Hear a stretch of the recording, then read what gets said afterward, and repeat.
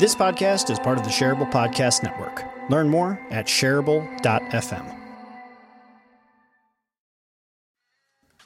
This podcast is Shareable. I'm your host, Jeff Gibbard, commonly known as the world's most handsome strategist and professional speaker. I'm also a superhero. Make sure to subscribe so you don't miss a single Shareable episode. And that's it. That's the intro. Short and sweet. Let's get to the show. Today, my guest on Shareable is none other than Tony Chatman. He is a speaker and a corporate relationship expert. He's the author of The Force Multiplier, How to Lead Teams Where Everyone Wins. He is also one of my favorite human beings, and I am thrilled to finally have him on Shareable. Tony, welcome to the show. Jeff, thanks for having me. So excited to be here. Thanks, man. In thinking about having you on the show, I was like, man, there's so many things that we could talk about.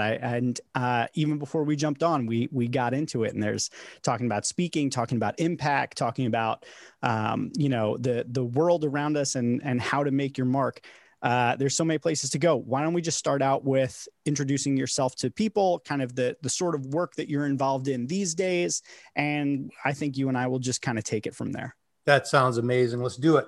So I'm Tony Chatman. I'm a professional speaker and corporate relationship expert. And all that really means is I believe that when you look at a company, it's great to look at the products, great to look at the processes.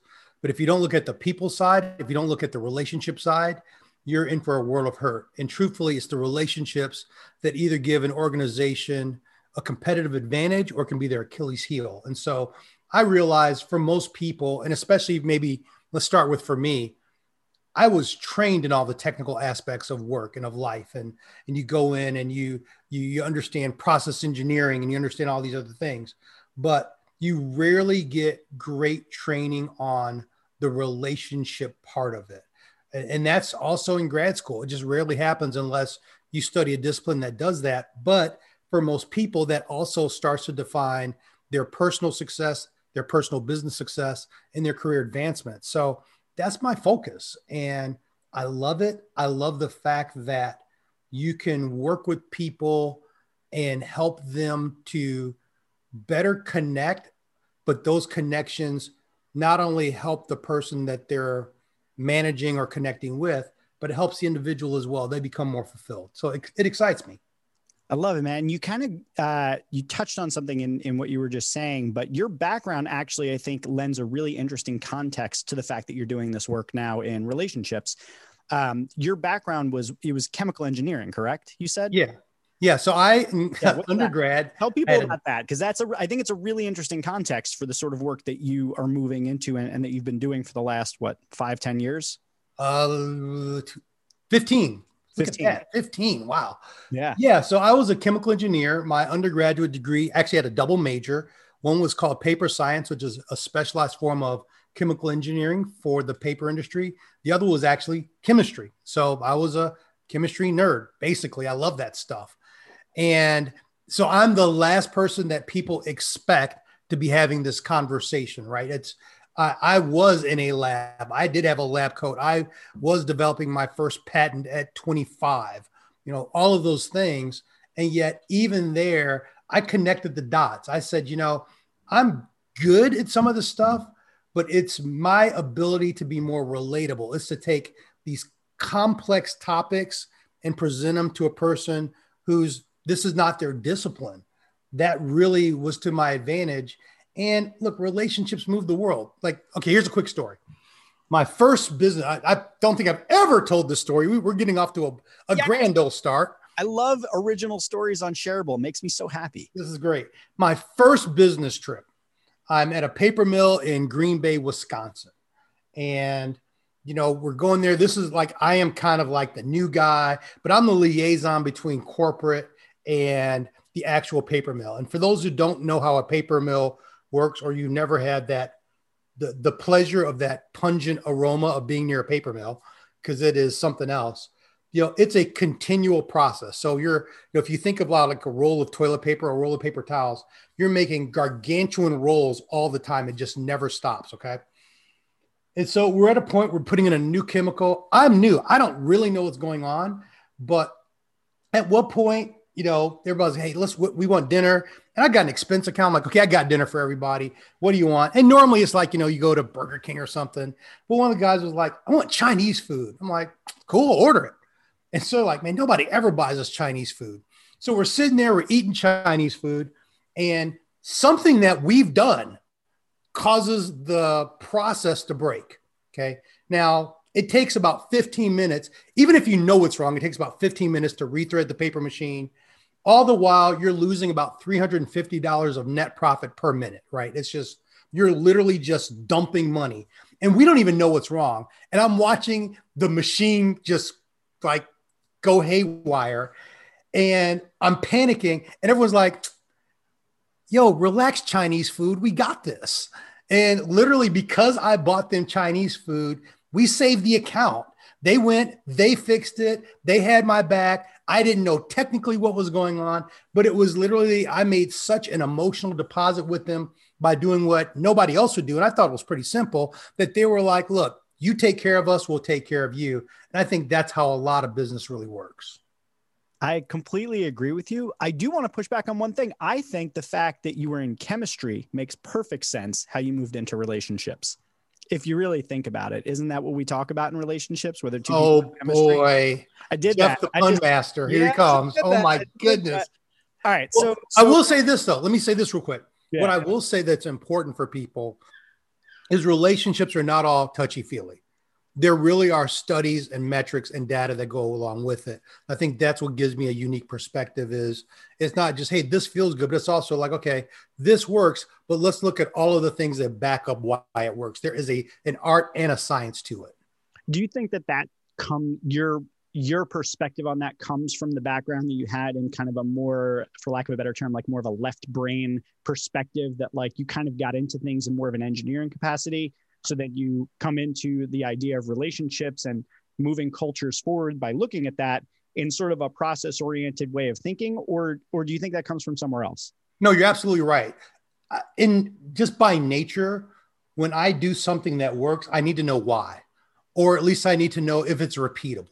Mm-hmm. So when I started to realize, okay, I'm connecting with this person. Wait, I'm connecting with this person, but not that person, but I'm doing the same thing. Why? And there was a lot of why in it. And that really led me to understanding this in a greater way. So I do believe, that perspective, understanding processes and breaking things down and looking for common denominators, all of those things really play into it. Yes.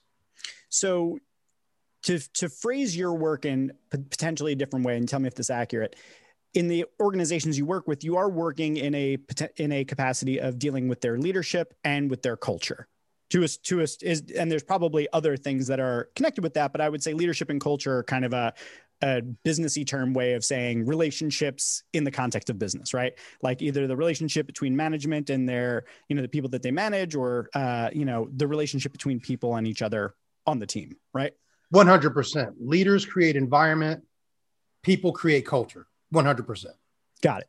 So as a process-oriented thinker, and as you know, I've written a book on leadership that's coming out in January 2022. So I love talking about leadership. And I'm looking forward to reading it, by the way. Thank you so much, sir. And you've already written a book dealing with leadership and culture, how to lead teams where everyone wins. So that, I think I'm trying to follow in your footsteps and hopefully bundle our books together. So in terms of like thinking from your process-oriented brain and looking at, things that actually work, because I think these concepts of leadership and culture sometimes are put in the fluffy category, just like relationships, right? Like, oh, well, of course we want people to be happy, but really what matters is the bottom line. How have you approached, one, having the conversation to convince people that these are things that are important, like that leadership and culture and relationships just broadly are important to a company? Let's start there. Sure. ROI, right? You just said the bottom line matters. Okay. So if the bottom line matters, then let's talk about the fact that when you have a more engaged culture, you have more productivity, more profit, less turnover, your customer service is improved, your sales are improved. Everything that affects the bottom line is impacted by culture and by leadership.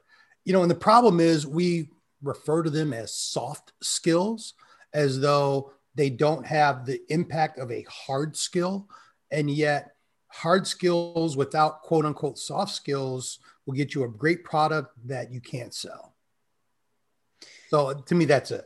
Yeah, no, I totally get that. So I know a lot. So the talk that I came to see of yours was on unconscious bias, and you touch on a lot of different topics that intersect with unconscious bias and equity in the workplace and things like that. And there's a lot of data out there. Like there's tons of data out there to support why that's a good thing. In your experience, you're still doing a lot of this work with organizations that have a long way to go on a lot of these problems. Why do you think? I guess I'm already going to answer in my head why I think it's still a problem, because it's a freaking huge problem. But well, what's the status of things right now? Because we know that there's data to support, creating more equitable workplaces, opening up your culture, and being more inclusive. Like, why are these still things that are challenging? oh man, let's play. So I'm laughing. I actually had this conversation with a DE&I expert 3 days ago, and we were talking about it. There's a few problems. Number one, to really, if we're talking about inclusion and dealing with bias and everything else, there's a level to which there has to be a change in the power structure. And people don't necessarily want to lose power. People benefit, certain people, a small few benefit. And the truth is they would benefit more from inclusivity, but there's just a fear. And even if you walk through all of the metrics and all of the studies on here's where, inclusion is going to affect the bottom line. It's your organization is more resilient. It's more productive. The 50 best companies for minorities consistently outperform the S&P 500 over 3 and 5 year periods. You just start rattling off all that stuff.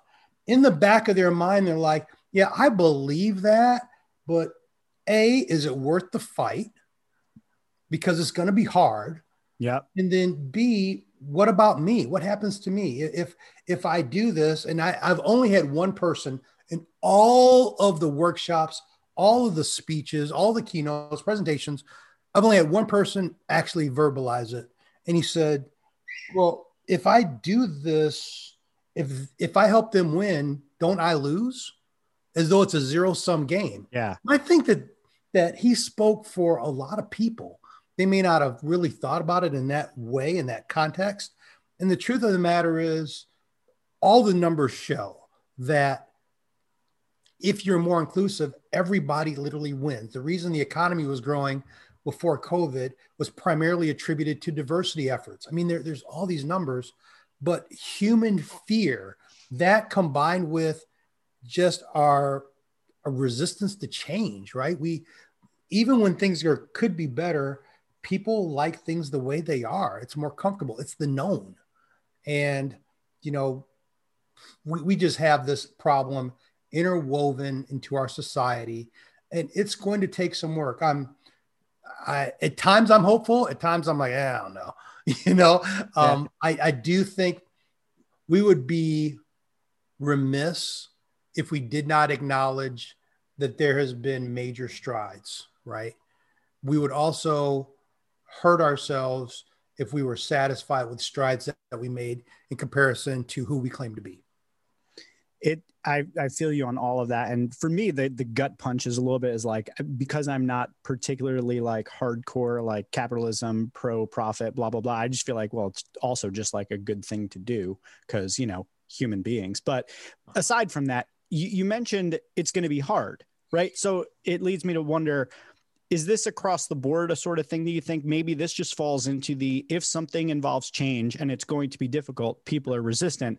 So maybe to a certain extent, even though this is a large problem, is a very difficult problem, it's one that affects different people in different ways versus like implementing a new CRM or something like that. Is this part and parcel of just the trend that human beings resist things that are difficult and that cause them to have to change? That's a significant portion of it. And that's also what gives me a unique advantage because I actually have a change management background. And that's one of the topics we talk about as an organization. And so trying to have a culture change without understanding change is a problem. So yes, people resist change. They start to sabotage change. They literally, they find people who will tell them that things are okay and we'll go back to the way things were. I mean, that is so much of human nature. And that is a major part of it. And it really takes incredible leadership to get through it. And that's one of the challenges is it takes not good, not average, incredible leadership to drive through it on a consistent basis, and leadership that's looking at the long term. You know, you can't fix this in the short term because we'll just boomerang right back. So I do believe that's a big part of it. What do you think that sort of great leadership looks like? And I know you've worked on that with organizations, and you've probably worked with people that have successfully moved in the right direction, probably those that have been resistant. What does great leadership look like? I think there's a lot of people out there that are either in leadership roles or want to show leadership in whatever role they're in, that are looking for ways to make an impact, to make things better, to move things in the right direction. What does that great leadership look like? What is it characterized by? What sort of actions do those people take? Like help people understand that are listening how to go about moving towards great leadership that addresses some of these issues. Yeah. And I appreciate you qualifying that at the end. I think that there is great leadership in general, and then great leadership when you're going through change, especially this type of change. Mm-hmm. I think first, an acute awareness of the problem is critical. You know, many leaders just don't have that. I think second is the ability to admit that you're wrong and the willingness to learn. Oh, because that's one of the hardest on that one. That's like massive.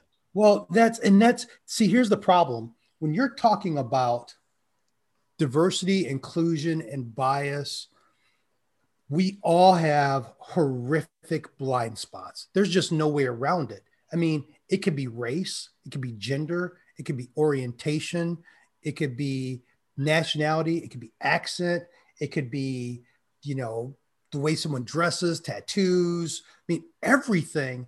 And we profile people. And even when we think that we're really good people, we're going to be wrong. It's been a learning curve for me as a Black male who talks about diversity and inclusion. It's been a huge learning curve, and the target is constantly moving. What was acceptable in 2018 is not acceptable in 2021. And so the ability to, you know, we always talk about being resilient and all this stuff, but the personal resilience starts with being able to say, okay, you know what? I messed that up. I'm sorry. I was wrong. You know, okay, what did I do wrong? How can I be better in this situation? Because great leadership in this situation is not perfection. It is someone who is constantly willing to recalibrate so that they're always going in the direction of perfection. I think that's the difference. And so that's a hard thing. I mean, a lot of people don't have that inner security, that confidence, that, you know, all of the things that it takes to really just say, you know, in the midst of it, while everyone's looking at you, to not get defensive and to go, you know what? I was wrong. So teach me. It's huge. Yeah. So interestingly enough, I find this happens a lot as I'm on podcasts, is like, I'll have been writing about something and then I get into a conversation where I'm like, oh my God, that just came up. So I have a post that's going out soon called Heroes and Villains. And I was exploring the idea of heroism and villainy, and like whether or not those are destinations and objective measures or whether they're practices. And I think a lot about this idea, obviously, because Superhero Institute and everything being heroes, right? What's your take on the idea of even heroism and villainy in general? Like sort of these ideas of nobody's going to be perfect, right? It's about the pursuit and it's about continuing on. There are a lot of people right now, especially in the kind of times we've been going through over the last 5 years. It's kind of a mass, I don't want to call it a mass awakening because that's not exactly fair. It's not quite mass enough, but there is a greater awareness of things that are happening in society, I think. And I think it's causing a lot of people to look back on their previous actions, whether it's the Me Too movement or whether it's the stuff that's happening with, you know, all of the police killings and things like that. There's a difference in the way people are seeing the world. And I think they're reflecting back on who they were, maybe decisions they've made in the past and things that they've been ashamed of or whatever. Like we all have mistakes in our past, right? So looking out at the idea of creating a movement of people that are trying to go out and do the right thing, what do you think are the limitations towards the idea of like an army of superheroes out trying to fix the world? What do you see as kind of being potential limitations of that or problems of that, or even the legitimacy of that being a possibility? I mean, so in this war, there are going to be no perfect allies, right? You don't have those Superman and Wonder Woman who seem to have almost a flawless, noble character. You have a lot more Batman, who I love. Dude, Batman's like one of my favorites, right? Yeah. But Batman's seriously conflicted, internally wounded. 1 minute he's doing good, and the next minute you're like, should you have really done that? That one right there was questionable. I think that's more of our reality. And, so the thing about heroes and villains, think about good, quote unquote, guys and bad guys, because, we use guy as gender neutral, is that both sides think they're doing what's right. That's the hard part, right? So both sides are convinced, Thanos is convinced this is what is best, right? I've calculated all, this is what is best. And that's what makes heroism and villainy challenging. And where do you draw the line? What's acceptable? What collateral damages can you work with? And I think that's with all of us, right? It's like, I think I'm a good guy, right? I think you think I'm a good guy. I think you're awesome. Right. But there's other people out there who don't. Maybe they had an interaction with me on a bad day, or maybe they view me, they have a different view. I think that's part of the reality. There's very few people in the history of this world who are going to be universally viewed as good. Mm-hmm. And so I think we have to strive. That's part of why there's that learning curve, and we're striving to be good. And it's not that you make up for your flaws. Sometimes you have to learn to accept your flaws, to minimize or, mitigate the impact of them. But, I think that we're more likely to have an army of people who are all along the spectrum from superhero to real questionable, but we're all fighting for a common good.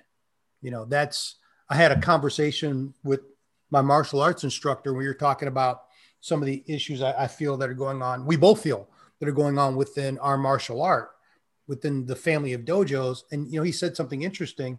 He says, if you only want to be around perfect people, you have to become a monk. But if you're going to be a warrior, you have to learn to make alliances with people who think differently and sometimes are even questionable for that common good. And I think that's part of where we have to go with it.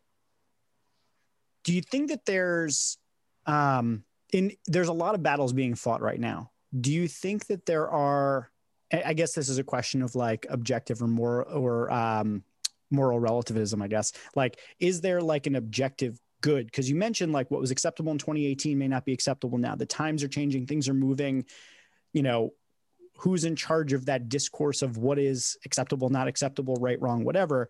How do we as a collective, whether it's in business or whether it's in society, how do we start to get a measure over what is right? I took my crack at it, right? I did the superhero code.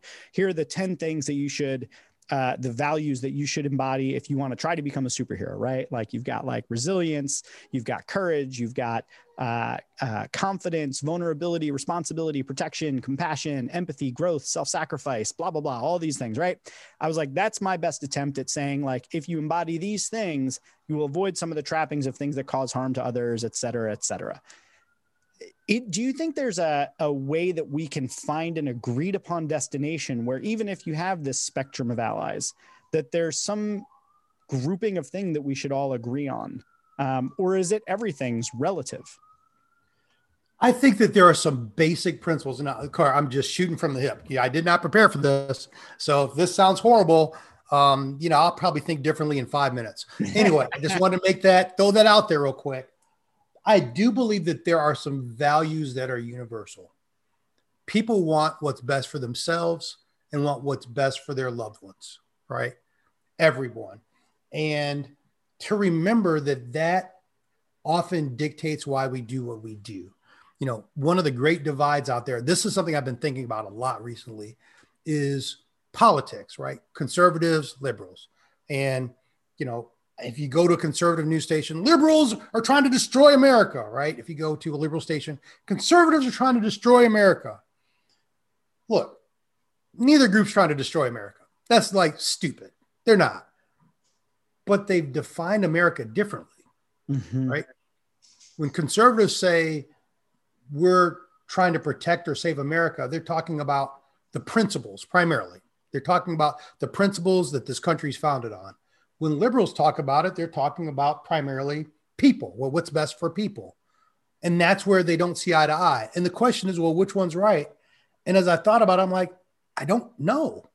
I don't think that it's an either or. I think it's an and I think it's situational. And that's where we fall apart. That's where I wrote the book, or why I wrote the book, is even when dealing with people, we think if I do these two things, then everyone will follow me or want to follow me and they'll feel great.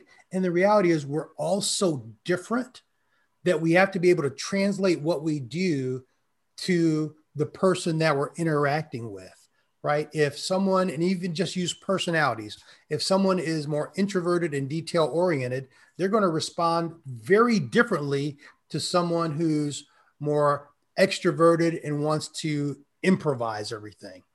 And which one is right or which one's wrong? Neither. And it also depends on the situation.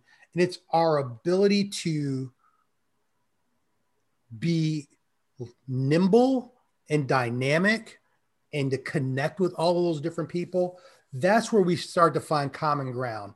It's if we can go, you know what, Jeff, you and I are very different. Now, in truth, we're actually a lot alike, but you and I are very different, right?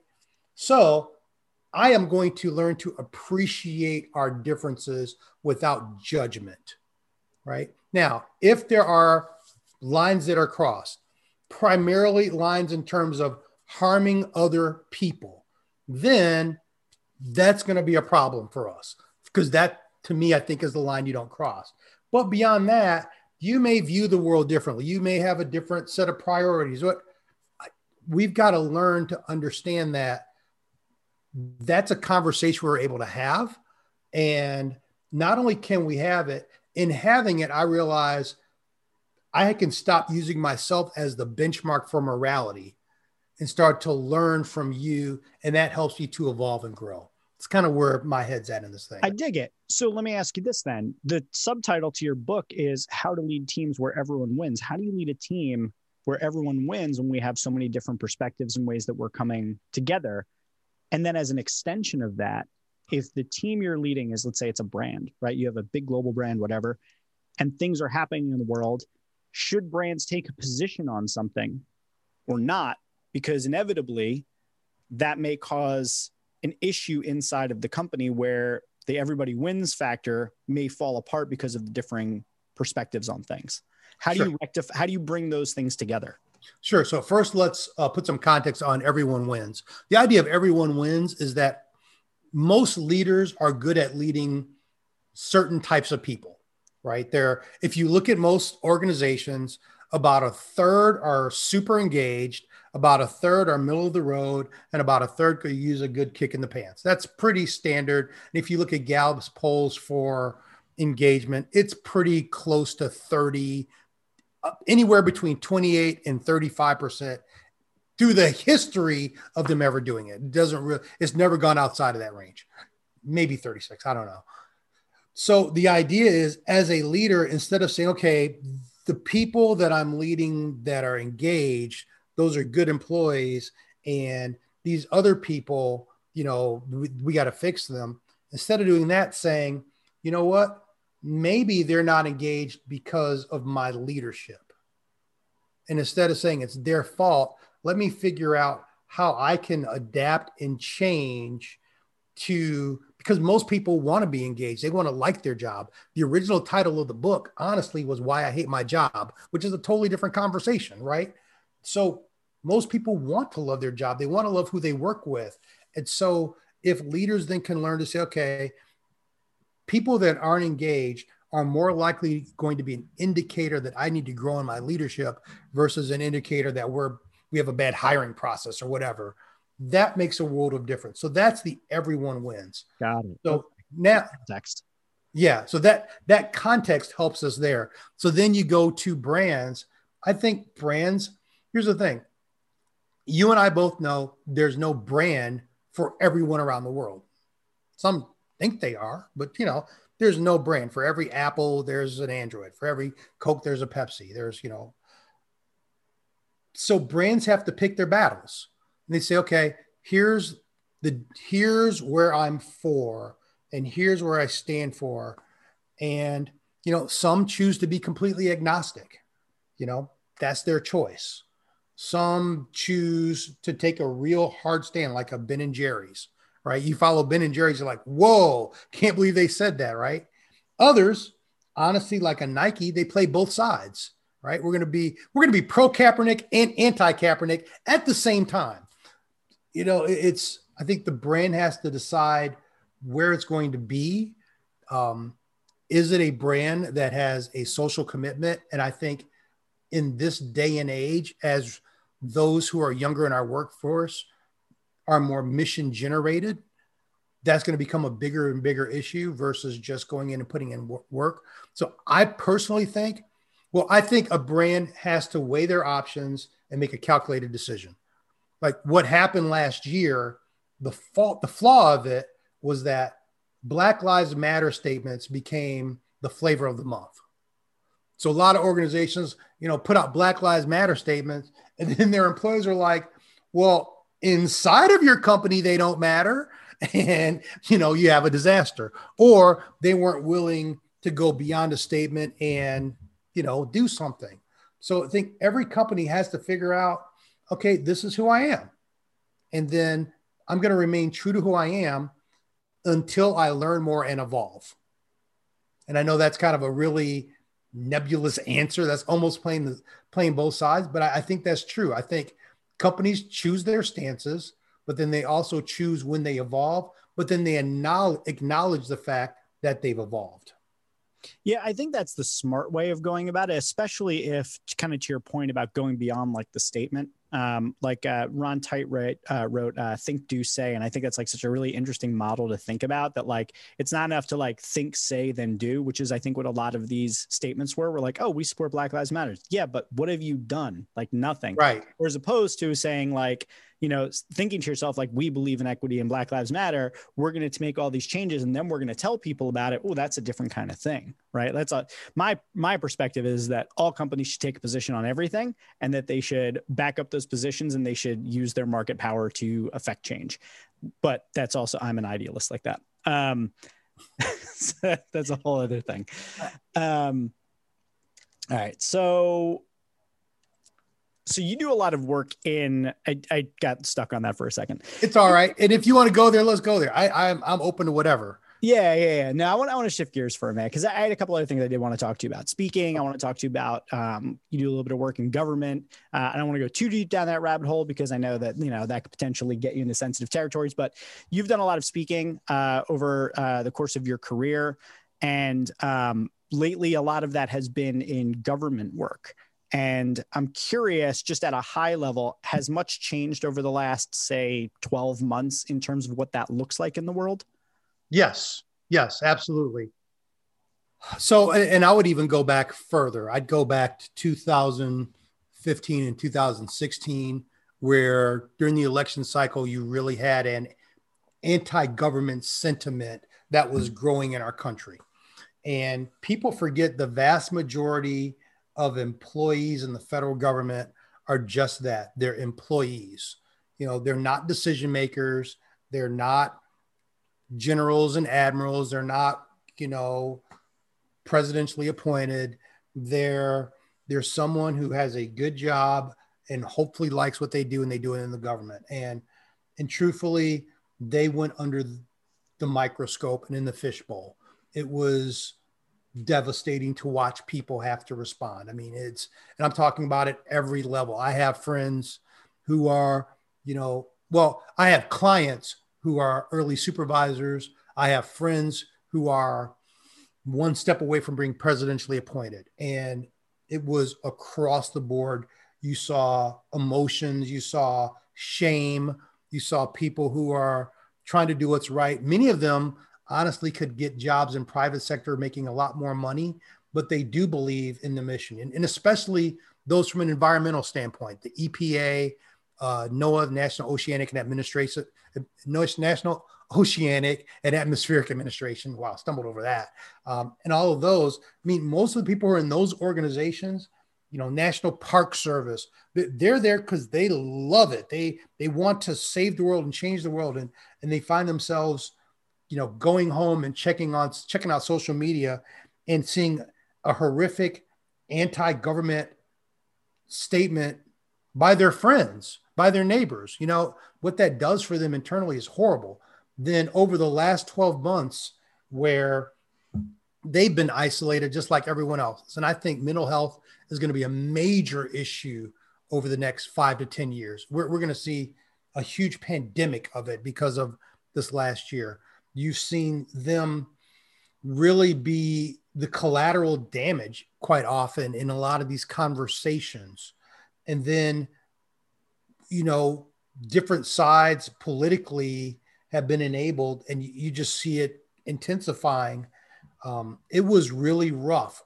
It was rough during the shutdown.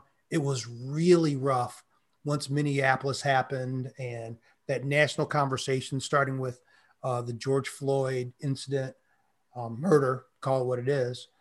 It was really, really bad. And then to see the presidential ban on unconscious bias training, which the way it was reported and the way it was enacted are two very different things.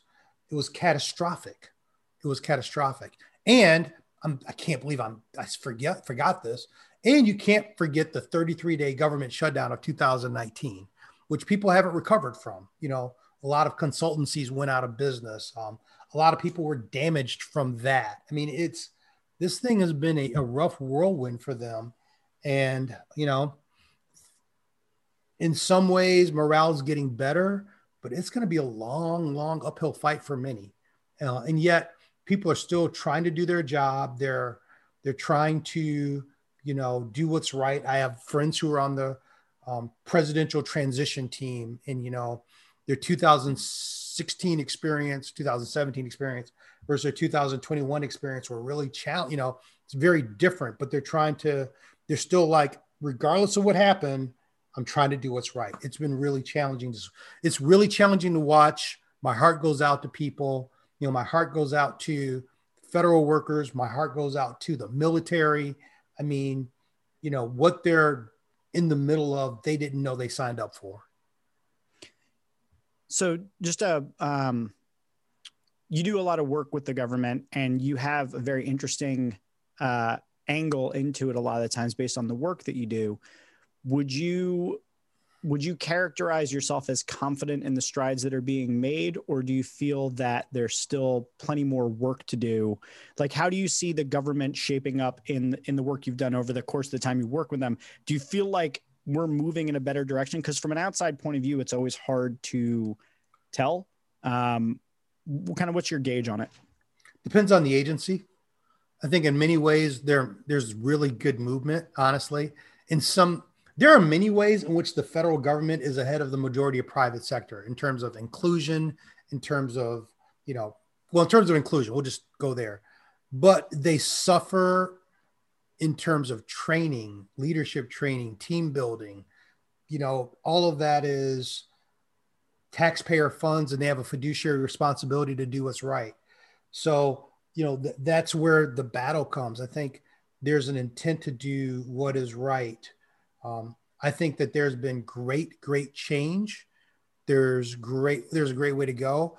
But then there's a few, and I'm not going to name them, obviously, but there's a few agencies that are like, you know, drawing lines in the sand, and this is where we are, and we're not changing.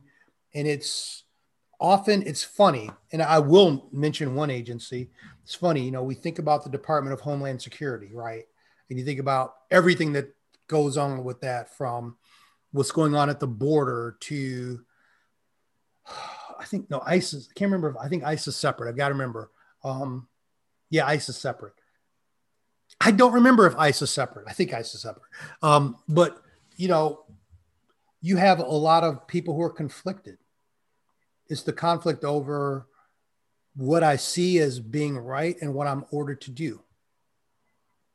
And, you know, we're not talking now about people at a, you know, entry level position. We're talking about, I was doing a training and someone apologized. Sorry, I couldn't be there. I just spent 6 hours testifying before Congress. Those people are just as conflicted. And so the truth is that happens at every job, right? I mean, very rarely does someone get to be totally bought into the entire mission, but it's different when it is so highly publicized, and B, there's so much at stake. But I think that there's definitely movement. I know that's a long-winded way to say it. I think there's definitely movement. I think it varies based on which agency, which part of the government, but there's definitely progress. So last question I'll ask you for today. And then, right. And then I got to have you back for more talks, because I want to talk to you about speaking. I want to talk to you about so many different things. But last question I'll ask you, I think is a good place to wrap. When you and it's going to be a deeper question that maybe you thought about, maybe you haven't. But like, if you think about the purpose of your work, like the deeper legacy leave behind, impact leave behind, you could wave a magic wand and your work magically is as successful as it possibly could be and makes the impact. What does that look like? Like, what are you out there trying to do with the work that you're doing and trying to leave behind? Creating a more inclusive world, inclusive with every single dimension of diversity. And it's not just diversity, honestly, just that everybody is valued and considered. It's a weird thing to me. You know, we spend more time at work than we do anywhere else. Our waking moments, right? So if work sucks, life sucks. So you need to feel included there.